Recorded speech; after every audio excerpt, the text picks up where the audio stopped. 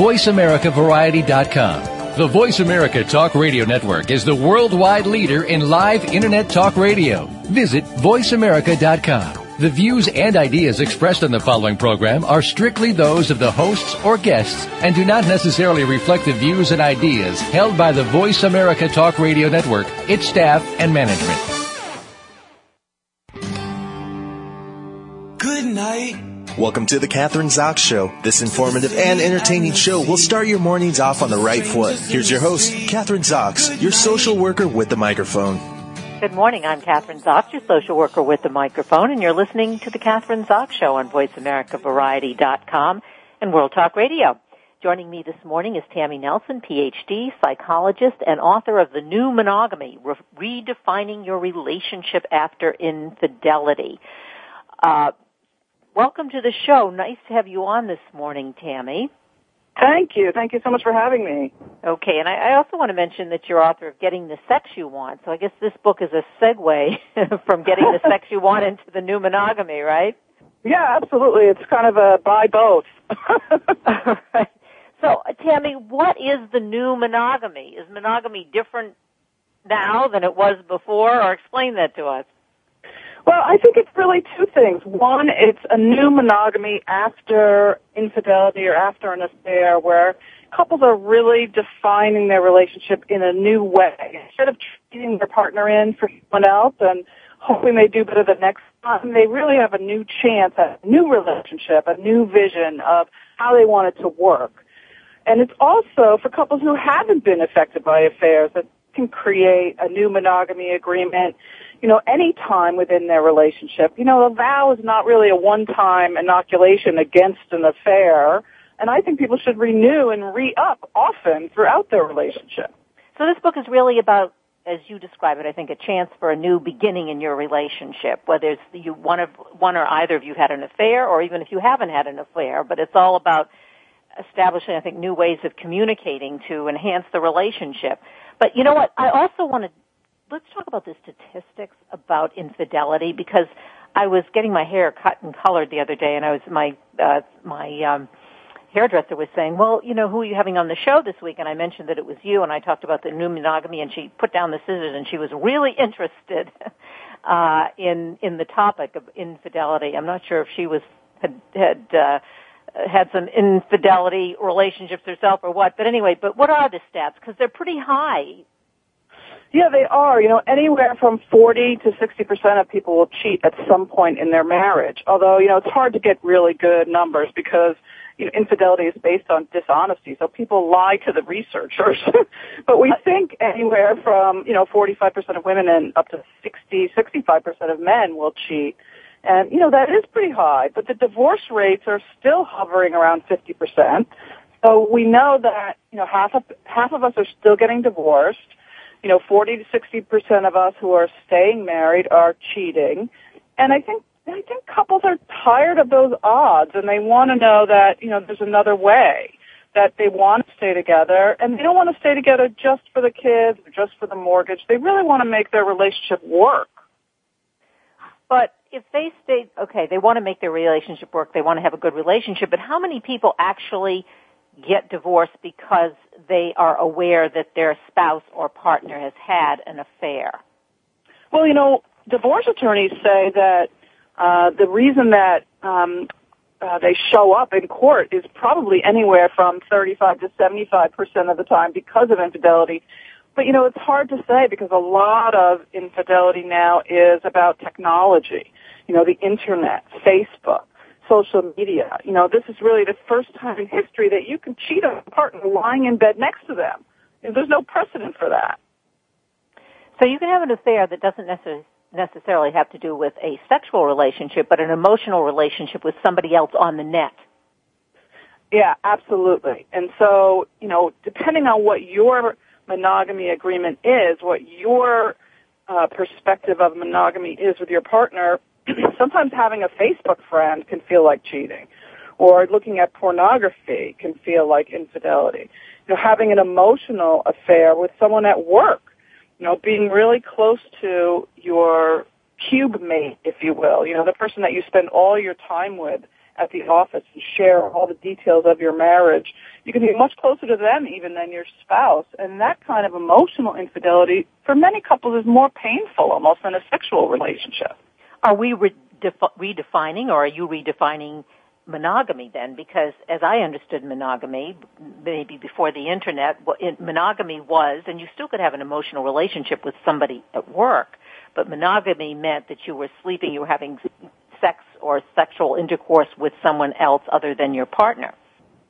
Right. And, now it is changed. I think you're right. So when we get married, we don't say, I promise to love and honor you until death do we part, through sickness and in health, and through all your Facebook friends. And right. So we are seeing a different type of monogamy, and we do have to have a different conversation because there is a new monogamy continuum. It has to be a different conversation, I think, than we've ever had before. And so when there's a betrayal with that, implicit assumption, you know what monogamy should be, and I know what monogamy should be, and of course we believe it should be the same thing. And then we're surprised when there's that, misunderstanding, if you will, or that, that hurt that happens so often after someone cheats. And so that new conversation that happens after that betrayal in my office so often starts with, well, wait a minute, what should our new monogamy be? Is it okay for you to have friends and not tell me when you go out to lunch? Is it okay to, friend, quote unquote, your ex-boyfriend from college? What does monogamy going to mean to us going forward? Well, as a therapist, and you're seeing these couples all the time in your practice, you're in New York City, is it possible for couples to get married at age 26 or 27 and be monogamous for 50 years? I mean, is that a possibility, or are you setting up some kind of an expectation that doesn't really exist? Well, you're right. I mean, that is a big expectation. 250, 300 years ago, we only lived to be 38 years old. So we were married for an average of, 15, 20 years. You can live with anyone for that amount of time. and women and women died in childbirth, so men had a second wife. And, I mean, you can go on and on with those kinds of statistics. So back to my question, is it possible? Right. Well, and, plus we were busy working in the fields, and there wasn't a lot of time. Yeah. So we didn't have TV and stay up late, and, people went to bed early, and, they had a lot of children. There's a lot of different things going on now, but, we're really basing marriage on the same principle, that you marry someone you're attracted to, that you desire. And, attraction and desire happens in this space between you. You long for something you don't have. And, when it's sitting on the couch next to you every night, not so much. So that attraction, that longing, that desire, is a principle that's supposed to last for 20, 30, 40, 50, 60, sometimes 70 years. And so many people feel so disappointed in themselves. They feel like there's something wrong with me that I don't feel that same feeling, or there's something wrong with you. So if I trade you in for a different model, then I'll get it right. Or, it's the soulmate idea that I must have picked the wrong person, so I'll go out and find the right person. Well, is the premise of your book then, if you, let's say, get divorced and you get married again, unless you work on those communicating with one another about what your expectations are, the same thing is going to happen with the second person after sitting on the couch with them for 5 years. Right. Well, and that's absolutely right. Second marriages end at a rate of 70%. So what do we do? How do we let's talk about this new monogamy. I mean, we've set the stage for it, but all right, so let's set up an example of a couple that you see in your therapy, in your practice, who comes in and one of them has had an affair, and I guess the other person either found out or they told them, because that's different too, depending on how they find out about the affair, isn't it? Yeah, I mean, the difference between disclosure and discovery is, a difference in the way that people are betrayed. So, in other words, if somebody discovers an email, then, and then confronts their partner, and their partner says, I don't know what you're talking about, that's not mine. That's much different than if somebody comes home and says, oh, I had this, temporary slip where I, kissed someone at a conference when I had a few drinks and I'm so sorry and we have to go to therapy right away. That type of honesty really goes a long way towards repairing a relationship, because the one thing that people have the most difficulty getting over is the dishonesty. When you talk about healing from trust, that's the part that people have a difficulty with repairing. Can we talk about different situations? Because, dishonesty, that is, I can understand. Trust, that's the most difficult thing. Is it different for a couple who say, when you sort of started out giving that example, like one of them goes on a business trip and maybe not just kisses somebody, has a one-night stand? Is that different than if you're having an affair with your best friend's husband for 3 years? Well, there's really three parts to an affair. There's an outside emotional relationship, there's a sexual piece, and then there's the dishonesty. So for some people, that outside emotional relationship with, my best friend is the part that just tears me up. For other people, it's the fact that you actually crossed the line and you had sex with someone else. And for other people, I could live with the fact that you had sex with her. I could even live with the fact that you had an emotional connection with her as long as you don't leave me for her. But I can't live with the fact that you lied and you hid it from me. And worse, when I confronted you, you said, I don't know what you're talking about. That didn't happen. You're making it up. And you tried to, what I call gaslight me or make me feel like the crazy one. For some people, it's that piece that's difficult. So, for other people, 2/3 of gay couples, they say, are not necessarily sexually monogamous, but they're emotionally monogamous. So as long as I'm the primary person in your life, the most unique, I don't necessarily have to be totally sexually exclusive, as long as we're emotionally exclusive. It sounds like, though, when you're describing the different, heterosexual couples, gay couples, but even just individual couples, all have very different expectations for what monogamy is. And I guess is that what we're talking about? And then the couples have to kind of be on the same page with that and to be able to communicate? Well, your question is exactly on target, and it's not just gay and straight couples, it's every couple. Every couple really does have a different expectation. Like you said earlier, we all think we know what monogamy means. Just don't sleep with anyone else. But really, every couple has a different expectation of what monogamy is. Is masturbation private or secret? Is, going to a party and dancing with someone else okay or not okay? Like, where do you cross the line? Is going online and chatting with a stranger, does that mean you're cheating? We really do have different implicit assumptions about what monogamy means, and then we very rarely have those conversations. We have an explicit conversation, but we don't have, those nuanced conversations of what monogamy should mean at different times in our life, because frankly they change. Developmentally, our relationship changes over time. And just because you make that one-time promise, when you're younger or when you first get married, doesn't mean you don't have to revisit the ideas over time. All right, so then that's very specific. So let's say you're committed to somebody in your early 20s and you have to be very clear with each other about what monogamy is to you. But then you keep, as you say, the relationship evolves, so then you have to check in every few years and talk about, or just continually talk about what monogamy is to both of you? Or how does that work in practice?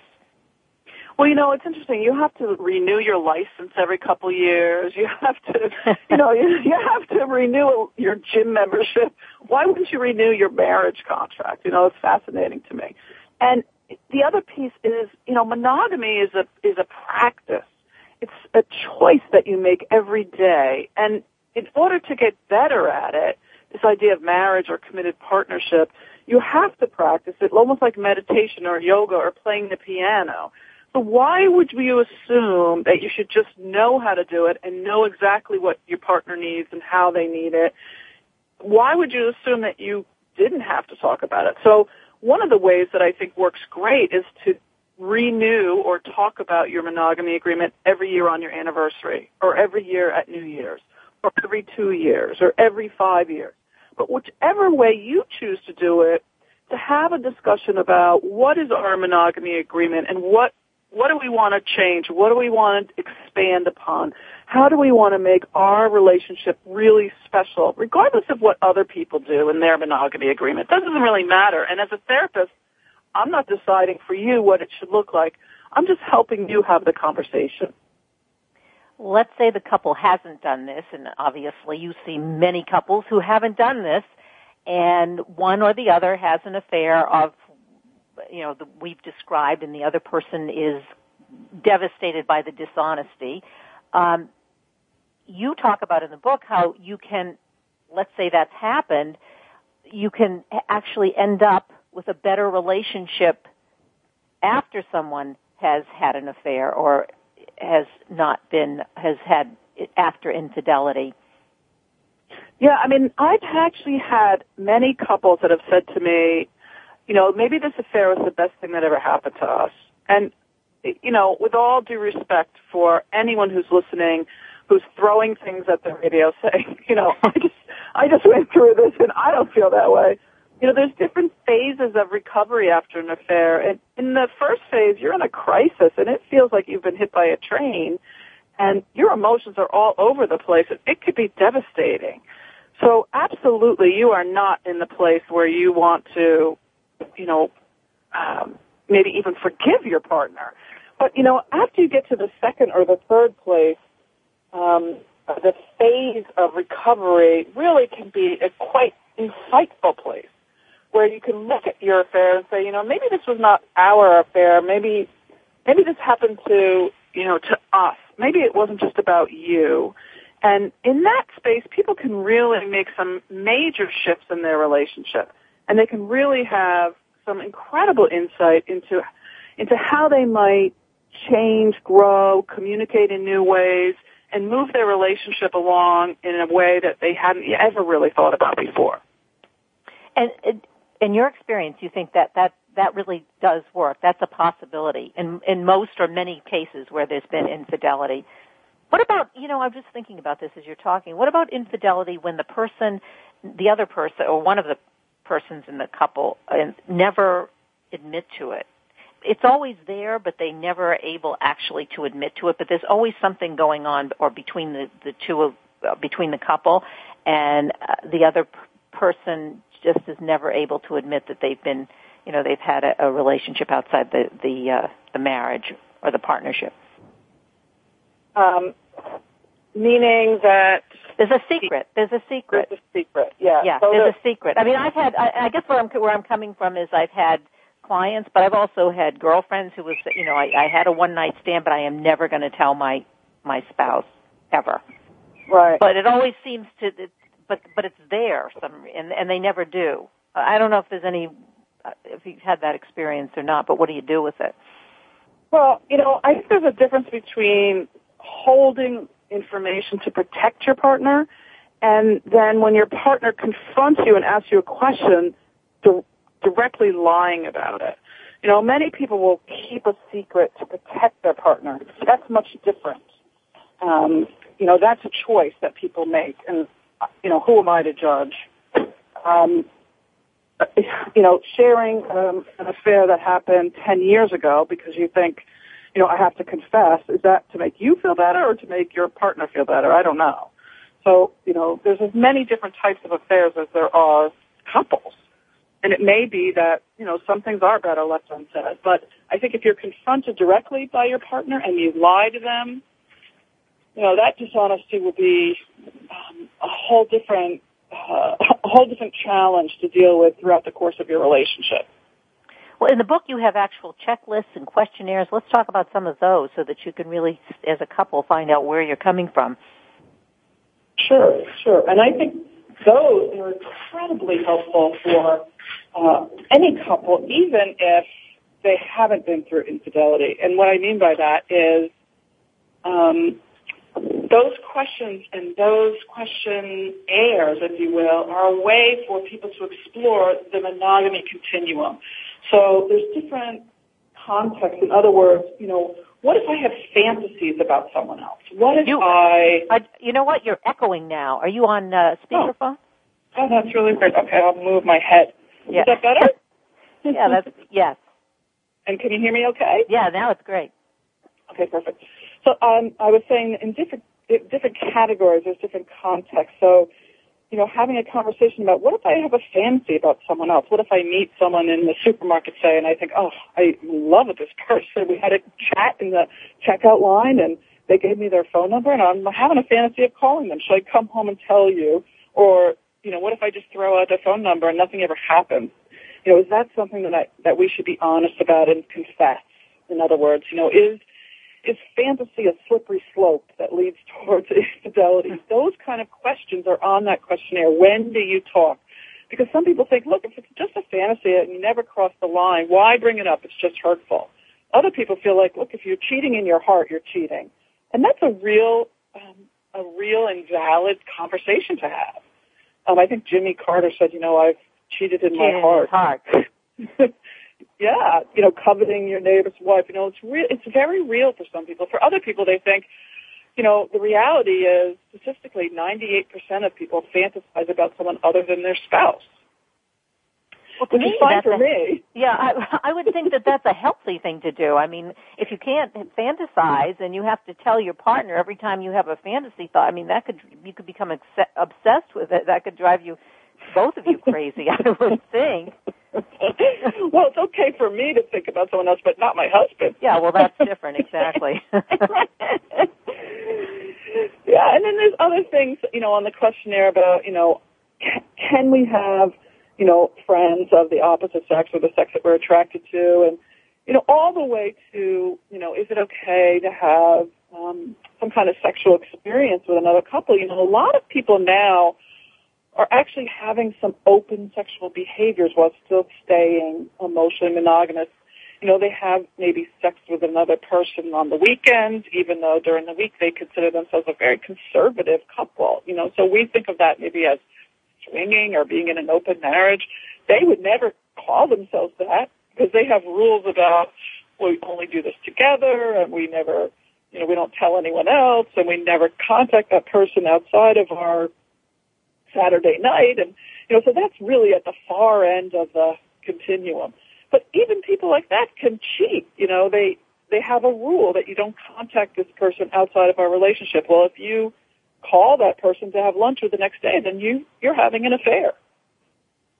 There are rules of the game, I guess, rules of the game for each couple, and you really have to be clear about what those rules are. And I guess in your book, you can kind of hone in on what the questions to ask yourself and what to ask your partner. And I think the other thing is, we only have a couple of minutes left, but what you're saying is relationships evolve. And as they're evolving, you need to reevaluate or evaluate what's going on and be able to communicate that to your partner.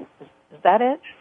I think you got it, and you nailed it when you said communicate, because I think it's the honesty and the communication. And when people say that communication is the key, they don't really know what you really mean by that. They want to communicate, but they don't really know how to begin the conversation or have the dialogue about it.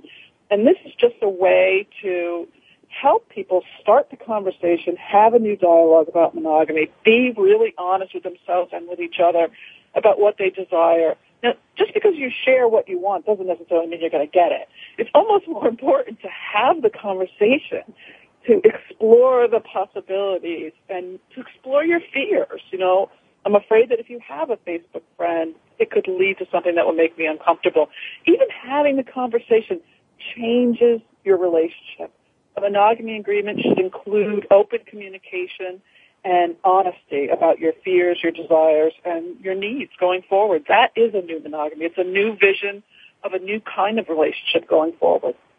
I think that's well said, because, you don't have to have an answer to everything, or you don't have to have, you can just by saying it. And, and sometimes when you say something or express your fears to your partner, they may be not ready to actually talk to you about it while, at that particular time, but you've said it and they can think about it and mull over it, and maybe the conversation comes up much later, and that's okay. Anyway, we have to say goodbye, but I want to mention the book again, obviously, The New Monogamy, Redefining Your Relationship After Infidelity, Tammy Nelson, PhD.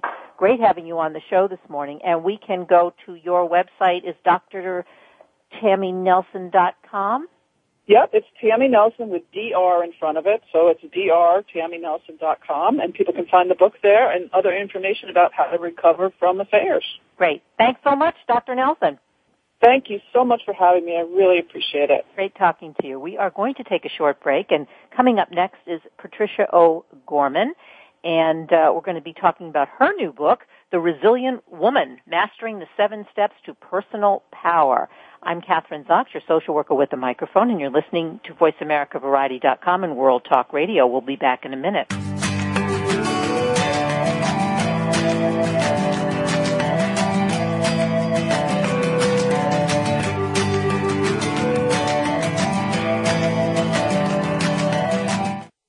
Now you don't have to stay linked to your desktop or laptop. Take Voice America on the go and listen anywhere. Get our mobile app for iPhone, BlackBerry, or Android at the Apple iTunes App Store, BlackBerry App World, or Android Market. Do the adventures of Indiana Jones leave you curious about this exotic and unusual profession? If so, don't miss Indiana Jones, Myth, Reality, and 21st Century Archaeology with Dr. Joseph Schuldenrein. You'll learn about forensics, ancient civilizations, and human origins. Listen to Dr. Schuldenrein and colleagues discuss their excavations and related archaeological topics, ranging from the unique to the sublime, and yes, even the mundane. Indiana Jones, Myth, Reality, and 21st Century Archaeology, live Wednesday, 6 p.m. Eastern, 3 p.m. Pacific Time, on Voice America Variety. Streaming live, the leader in Internet Talk Radio. VoiceAmerica.com.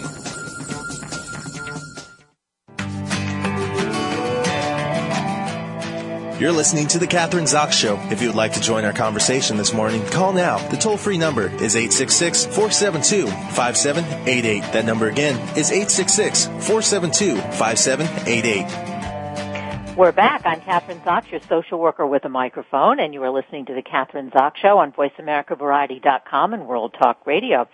Joining me this morning is Patricia O'Gorman, PhD, internationally recognized psychologist, coach, and public speaker for her work on women's issues, trauma, substance abuse, and her new book is The Resilient Woman, Mastering the 7 Steps to Personal Power. And it's great because this really does follow my first guest. Welcome to the show. Nice to have you on this morning, Patricia. Well, I'm delighted to be here. Thank you. Great to have you. Okay, so The Resilient Woman. But my first, who is the resilient woman? What does that mean? Well, what that means is consciously using our strengths for ourselves. As women, we tend to go through our day and, be putting out fires all over the place, taking care of the kids, working on job, blah, blah, blah. And what we don't tend to do is take a milli-step back and say, wow, I accomplished a lot today. I'm really good at this. The resilient woman is a woman who really owns her strengths and not just uses her strengths on behalf of the world, but really owns them internally. So if we own our strength, what is that going to do for us? Like you do describe many women, they take care of their families, they take care of their boss, they take care of everybody else, I guess what you're saying, but themselves, and they need to take a look at their own strengths. What's that going to do for us? Well, what that does for us is actually, I think, totally change the game. Because when we begin to focus and see ourselves as strong, we have been so brainwashed in our society to really see ourselves as weak and needing another. I call this in my book Girly Thoughts. It starts with all these wonderful fairy tales we've all been raised on about needing to be rescued, and it continues. It continues right now. I mean, we're seeing this slowly chipped away with women being granted combat pay after many years of being in combat because women weren't supposed to be in combat, but the women pushed back. We tend to hold this image of ourselves that we don't even realize we have. I last week was in Nevada on a radio show, and a woman called in, and she said, I'm 54 and a model. And but every day I wake up and I look at my face and I get depressed because I don't look like me. And I said, what does that mean? She said, well, of course, they Photoshop my pictures, and I don't look like that. that's crazy. Yeah, we're still doing that to them. Well, but the thing is, we do that to ourselves. But you just mentioned that example as a woman. She's 54. You said. Yes. Is that still true of the young women in their 20s and 30s? Are they still stuck in this girly girl stuff? They absolutely are. It's not unusual in certain parts in the United States for girls to start getting Botox in their teens or early 20s. Certainly breast augmentation in certain parts of our country is just common. We have to look a certain way, and we feel our self-worth is tied into that, as opposed to saying, it's great, I'm comfortable with my big hips or my wide lips, or I'm comfortable being short. I'm a worthwhile person even though I'm 5'2". We berate ourselves. And men have other things, by the way, but they don't have that. Does this come from our mothers? Does this come from society? Or does this come from both, or our family of origin, or what?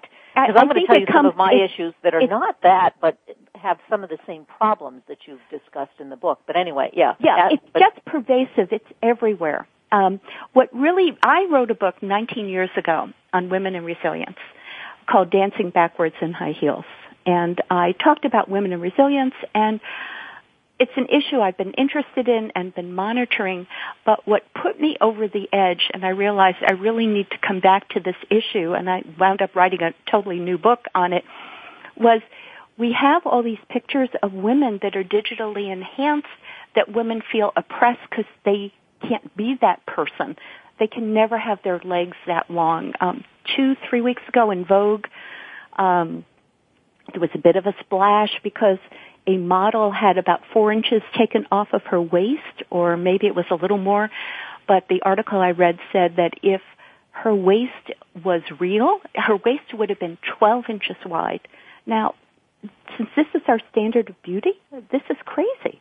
And well, is it just related to our beauty, though? It seems to me that, that it's even more than that, not just how we look, but our expectations for success are different. For instance, maybe one of the reasons why, I'm always getting back to this on the show. How many women are heads of corporate, CEOs of the major Fortune 500 companies? Right. What, you count them on your one hand? I don't even think on 2 hands. Does that have to do with beauty or looks, or even it goes deeper than that, doesn't it?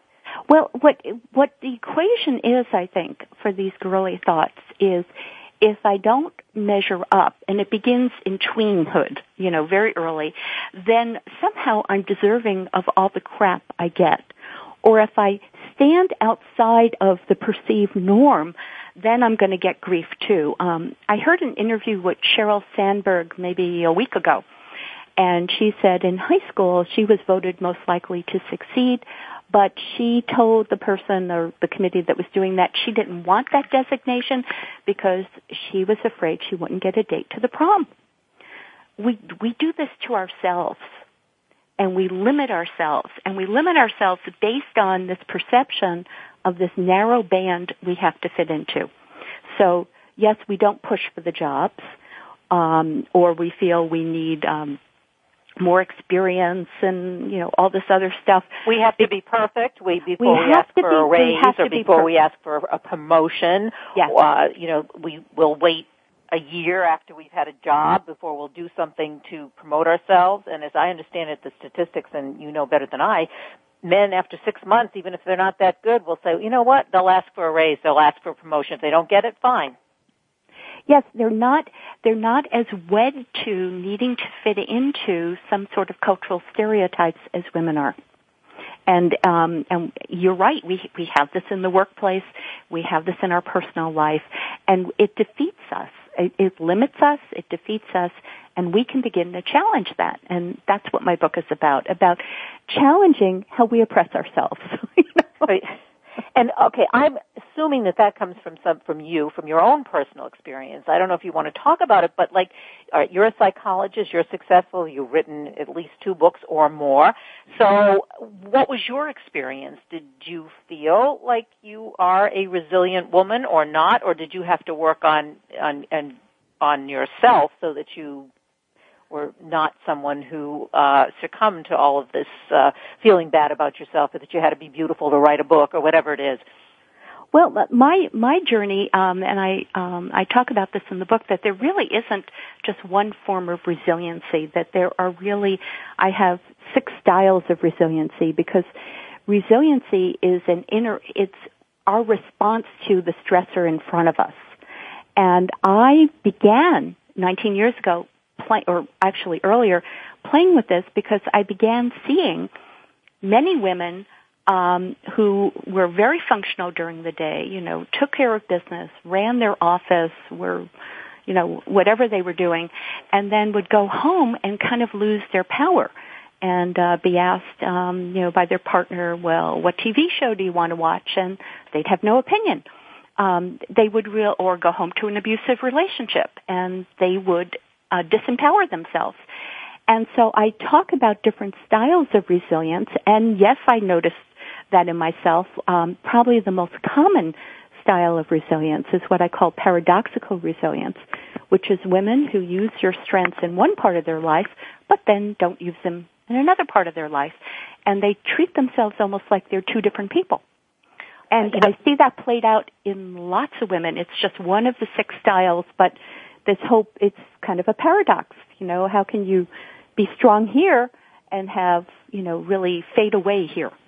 Well, I guess I want you to answer that question, how can you? Because I see that too. We had dinner, this was in New York a few months ago, with a couple. This woman is a very high-powered business woman, MBA from Harvard, and we're having dinner, and this is a small thing, but I thought this is kind of indicative, this paradoxical example that you're giving, and we're sitting there, and she orders her dinner, and then she turns to him and asks him what kind of wine we should have. So they discuss it because they wanted to get the wine. And then the waiter brings the wine and she has him taste it. And I thought, why isn't she tasting the wine? She actually made this suggestion about what bottle of wine to have. She gave up her power. Now maybe that's a seemingly not that No, it's a beautiful example. It's a beautiful, because we do that. It's like our girly thoughts. Well, the man is supposed to be in charge. And if we make that conscious, we can laugh at it, and then we can taste the wine we ordered, But we're so programmed, and that's a great example. You asked me about myself. I realized one day when I had seen a number of women, and I was driving home, because I live in Columbia County, even though I have my office in Albany, and I was, my inner conversation, and that's one of my steps, is to really tune up the volume on your resilient voice. My inner conversation was sorting the laundry. I was thinking, do I start with a dark load or a light load? I wasn't thinking I help this couple get back together. I'm getting this kid more engaged in school. I wasn't thinking about my successes during the day. I was problem solving the laundry. And I realized that's crazy. That's how I disempower myself. And I think as women, we do that, and we can choose not to do that. Disempower yourself. That is the term, and I think I'm always concerned with. This always comes up. I mean, I have a partner of 25 years, and he and I'm always afraid of and I think about it because you're talking. I'm always evaluating myself as well. The fear of emasculating, if I do something like that, if I talk about my successes, or you're going to talk about your success at work rather than, what kind of laundry you're going to do, the darks or the whites, are you going to emasculate your partner if they haven't maybe achieved what you've achieved? Or maybe, there's so many nuances to this, aren't there? There are those nuances, but it's, again, our girly thoughts talking about that the man has to be strong. I would think that anybody, and we've never met, just for anyone listening, we're meeting now. But anyone meeting you or getting to know you, you're a pretty strong personality, and my guess is your strong personality did not develop a couple of years ago. So obviously he was attracted to that. And I think that that's how we do a number on ourselves. And then we worry as women, your first interview was about what happens in the marriage. What happens in the marriage, because we have changed. We're not the feisty person who met this guy 30 years ago and 5 years ago, we have morphed into what we think he wants. And you know what? When I work with couples on this, the guy doesn't want that. He wants back the woman he met with all the problems, with all the conflicts. We tiptoe around issues that really aren't there, that are much more cultural issues than they are relationship issues. And then we get ourselves tied into knots. We become pretzel women, because we're constantly trying to, shape and shift when that's not necessary. Patricia, so are we making these assumptions about what we think our partner wants or our spouse wants? Yes. And they may or may not want that, but even if they do, we still have to, what we want is just as important anyway, but we're, are concerned about, I'm thinking about what you said, what our kids want or what they think a good mother should be or, all of those things. We're defining ourselves in relationship to all our other relationships, I guess. Yes, and as women, we're programmed to do that. Maybe, the research is showing maybe we're even hardwired to do that, but it doesn't mean we have to do that to our own detriment. Just because we are so tuned in to other people doesn't mean we can't also be tuned into ourselves. And when I talk about resiliency, I talk about really being tuned into yourself and your strength. And people have asked me, why did you start the book and your first step is on crisis? And my answer is because that tends to be what gets our attention. When we're in a crisis, we think, oh, God, what am I going to do now? And so that's the beginning point to get our attention, to figure out what we're going to do. And what we need to do is listen to ourselves as well as listening to everyone else. This is not about bashing the men in our lives or not being a good mother or, cutting out at work. It's about taking care of ourselves as well as taking care of business. Right, you're talking about a crisis, and that's true. I think crises are the things that motivate people to do something. Maybe your husband has an affair or your partner or something happens with one of your kids or whatever. But do we have to get to that point? You have to have a crisis before you'll start doing some of these things that are going to be helpful to us as women so that we will be powerful and will accept our personal power? Do we have to wait for a crisis? I don't think we have to wait for a crisis, but we can certainly, an easy place to begin when women say, well, how do I build my resilience? I say, well, look back on the crises you've had and how have you handled them? Because we've all had them. All of us have gone through things we truly wish we never had to face. All of us, life is full of these awful moments and we get through them. So looking back, what worked for us? What didn't work for us? What skills do we have? Maybe what skills do we want to learn? But what skills do we have kind of in our back pocket so we can, walk through life feeling at least fortified that, we know how to do this and we know how to do that. And it's conscious. It's not just, we have to rediscover it. So acknowledging our skills. The skills are there. We've done it. We have skills. Yes. It's gotten us through certain things, and we can use them again. It reminds me of when my youngest son graduated from Middlebury, Giuliani gave the talk, and there was a lot of controversy about whether he should speak, but regardless of what your politics are, the speech was very good because he did exactly what you're talking about. They asked him, he talked about 9/11. How did he handle it? How was he able to? He said, I had all the experience. I had been through many, many crises. And I took that experience and used it, even though this was the biggest crisis of my political life or even personal, and took those skills and handled the crises, which is what you're saying. Yes, and we, as women, we can do that too. We tend to default to have men do that, but as women, we can do that. We can walk around, walking tall, that we've been through a lot and we've gotten through it, and that can also help reduce our anxiety when we see something coming towards us. But we don't take credit for it. No, we don't. We take credit for it. I mean, we sort of do it under the radar. Under the table. Yeah. And that's why I said it's a game changer when we walk around saying we're going to take credit for it. Yeah, I think it is a game changer. And I think taking credit for it. And, even though we do it, or many of us do it, but we do it under the radar. And I think you have to say it and acknowledge it. And absolutely. Yeah. And you have to list your strengths and say, I know how to do this. and say it to ourselves, even if we don't want to say it out loud. Then we could start acting like we know how to do it. And that begins to shift things in relationships around us, even with our children. And I've been raising twin boys. And I've raised 3 boys. You have 3 boys? Yeah. It's a different picture there with boys. Yeah, it is. They don't have as much difficulty acknowledging all this stuff. It is. It's very different. But men have a different rap in our society. I mean, men are allowed to be strong, and I'm speaking very broadly now, and women are not. But, you know, we still have this thing we do with our guys that they shouldn't be emotional. And every time I hear that, you know, in terrorist situations, the men were separated from the women and the men were killed, my heart breaks. It's like that's somehow like okay, even though it's terrible. And you know, we do another number with our men, but with women, the focus of the book is we can acknowledge our strengths. We can listen to our inner voice, our resilient voice, and turn up the volume on that and turn down the volume on all those other voices we have in there. We can learn to set clear boundaries and stop setting ourselves up by having mush around us. It's also scary, though.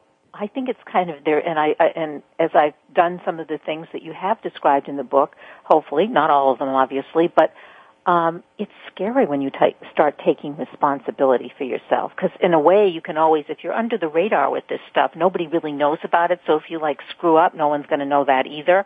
And there's that emotional, well, he can take care of it, even if he's not, you know, so that when you actually do take responsibility for yourself as you're describing it, it's scary. Because then people are going to have the expectations that you have to continue to do that. Well, it may be scary, but it's also thrilling. It's thrilling to step into our own power.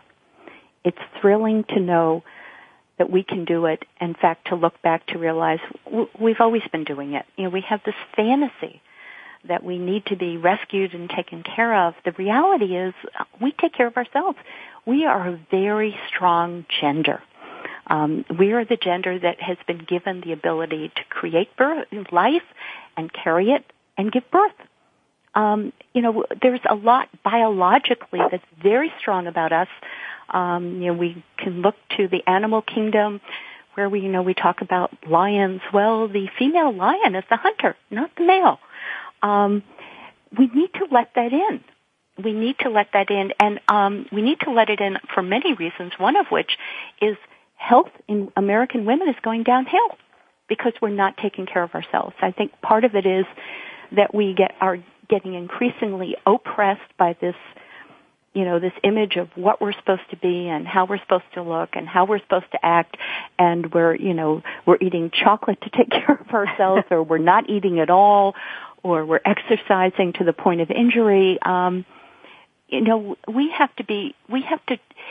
are the only person that we will spend our whole life with. And we need to treat ourselves much more caring and nurturing like we treat the people we love in our life, and learn to love ourselves.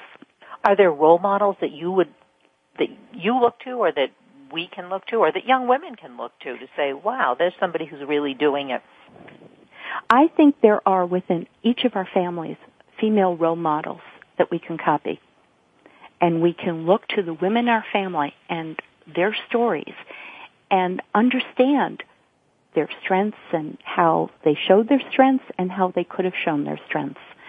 So I think it's a little tricky to look to women out there. I'd rather encourage women to look within themselves, within their family, and to poke around in there and kind of maybe change the ending of some of the stories that are in each of our families. And to reframe things, so therefore we begin to speak about the power of women, the compassion and concern of women, and the power of women in our family, because we all draw our sense of identity initially from our families. So we might as well start there, go forward, and then push it out. And sometimes that's not easy to do. I mean, I come from a family where it was definitely patriarchal. Mm-hmm. And, but very, but the women as you're describing, the women, my mother, my grandmother, are strong women. And perhaps and I know my mother's listening, so I'm picking my words. I'm being very careful, but they too didn't acknowledge their strengths. And I think that, just as you're describing it, and that's part of the problem. But if you're saying if we look at our mothers or our grandmothers or our sisters or aunts or whoever, we can acknowledge their strengths and then take from that? Yes, we can acknowledge it. We can maybe help them acknowledge it. And we can also understand the code in which they spoke about their strengths. And we can decode it for them, for us, for our children, for ourselves. We are the products of those who survived. So there's a lot of strength in there. A lot of strength. Yeah, we are the products of those who are surviving. We're surviving, and I think another word that, and you sort of touched on this a few minutes ago, but I think one of our strengths as women, and I am generalizing, but we're flexible, and we have a lot of flexibility. Physically, we're flexible. Emotionally, we're flexible, and I think there's a lot more flexibility in the way we operate as just human beings. So I know I'm generalizing than men. There's a more of a rigidity in their behavior, and that's a real strength for us. That flexibility. Yes, I think women are enormously flexible, and we need to, again, take credit for that, as you're saying. And we need to notice how we use our resiliency in our lives. You know, is it flexibility in our thinking? Is it owning the best that's in us? Is it realizing we can learn from past experiences? I have a little quiz in the book about, do you use your resilience? Just to begin to start there. What do I use that's working for me? What are some of? Just mention a couple of the questions, maybe, so that we can get. Do you look to yourself for solutions? Do you ask yourself what worked the last time I was in this situation? Do we feel we can learn from crises? Can you accomplish the tasks in front of you and feel good about them? Do you have an inner optimism, which is very important. That's one of my steps, is to, no matter what is happening, think positive thoughts. It's the best revenge, is the step, because, if we keep ourselves focused on what is right, it makes whatever is in front of us so much easier, and we feel more control over it. And part of our resilience is also accepting some things can't be changed. And that helps you focus on what you can change, and allowing you to say no is a complete sentence, because that's not going to work, and that's okay. Yeah, it's okay to say no. Oh, yes, it's a good word. No is a good word, especially for women. Yeah, especially for women, because we've been taught we don't really say no, and then I think a lot of that reputation for being manipulative comes into play, because you can't really say no, but you say it, but it's sort of like it's all part of the getting people to do what you want, and maybe that's not so much our generation. I'm talking baby boomers, but the generation before us, there was a lot of manipulation. Women got what they wanted, but it was underhanded. Well, but that was the game then. The game is changing now, and can we get in front of this and make this really work for us? Yeah. Do you think, are you talking about optimistic or optimism, do you think we are beginning to do that as women, as a group? I think so, and I think 2013 is the year of the woman. I think we're seeing a number of women's books come out, mine included. I think something is happening. And I'm very excited. 13, as we know, is a lucky number for women. Well, it is for me. My mother was born on April 13th. Well, it's also when, in early religions, pre-literate religions, early religions, when we worship the fertility goddess, 13 was a lucky number because it was the number of times within a year that a woman would become fertile. And of course, when the patriarchy came in, out with the old and with the new, that became an unlucky number. But, for women this year, I think 2013, this is the year. This is the year for us. Well, we have to say goodbye. This was great. Yes. And thank you so much. It took a lot. Wonderful. I want to mention your book again, The Resilient Woman, Mastering the 7 Steps to Personal Power, and your website. PatriciaO'Gorman.com. PatriciaO'Gorman.com. Thanks so much for being on the show.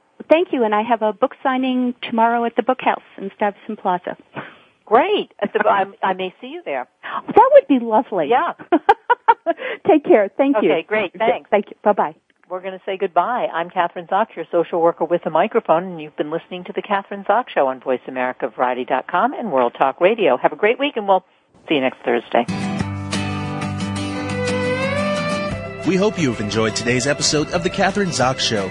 You can listen live every Thursday morning at 7 a.m. Pacific Time on the Voice America channel. Want to know more about Kathryn? Visit her website at www.kathrynzox.com. Be sure to join us next week for more interviews and great conversations with Kathryn Zox. Thanks again for listening to the preceding program, brought to you on the Voice America Variety Channel. For more information about our network and to check out additional show hosts and topics of interest, please visit VoiceAmericaVariety.com. The Voice America Talk Radio Network is the worldwide leader in live Internet talk radio. Visit VoiceAmerica.com. The views and ideas expressed on the preceding program are strictly those of the hosts or guests and do not necessarily reflect the views and ideas held by Voice America Talk Radio Network, its staff, and management.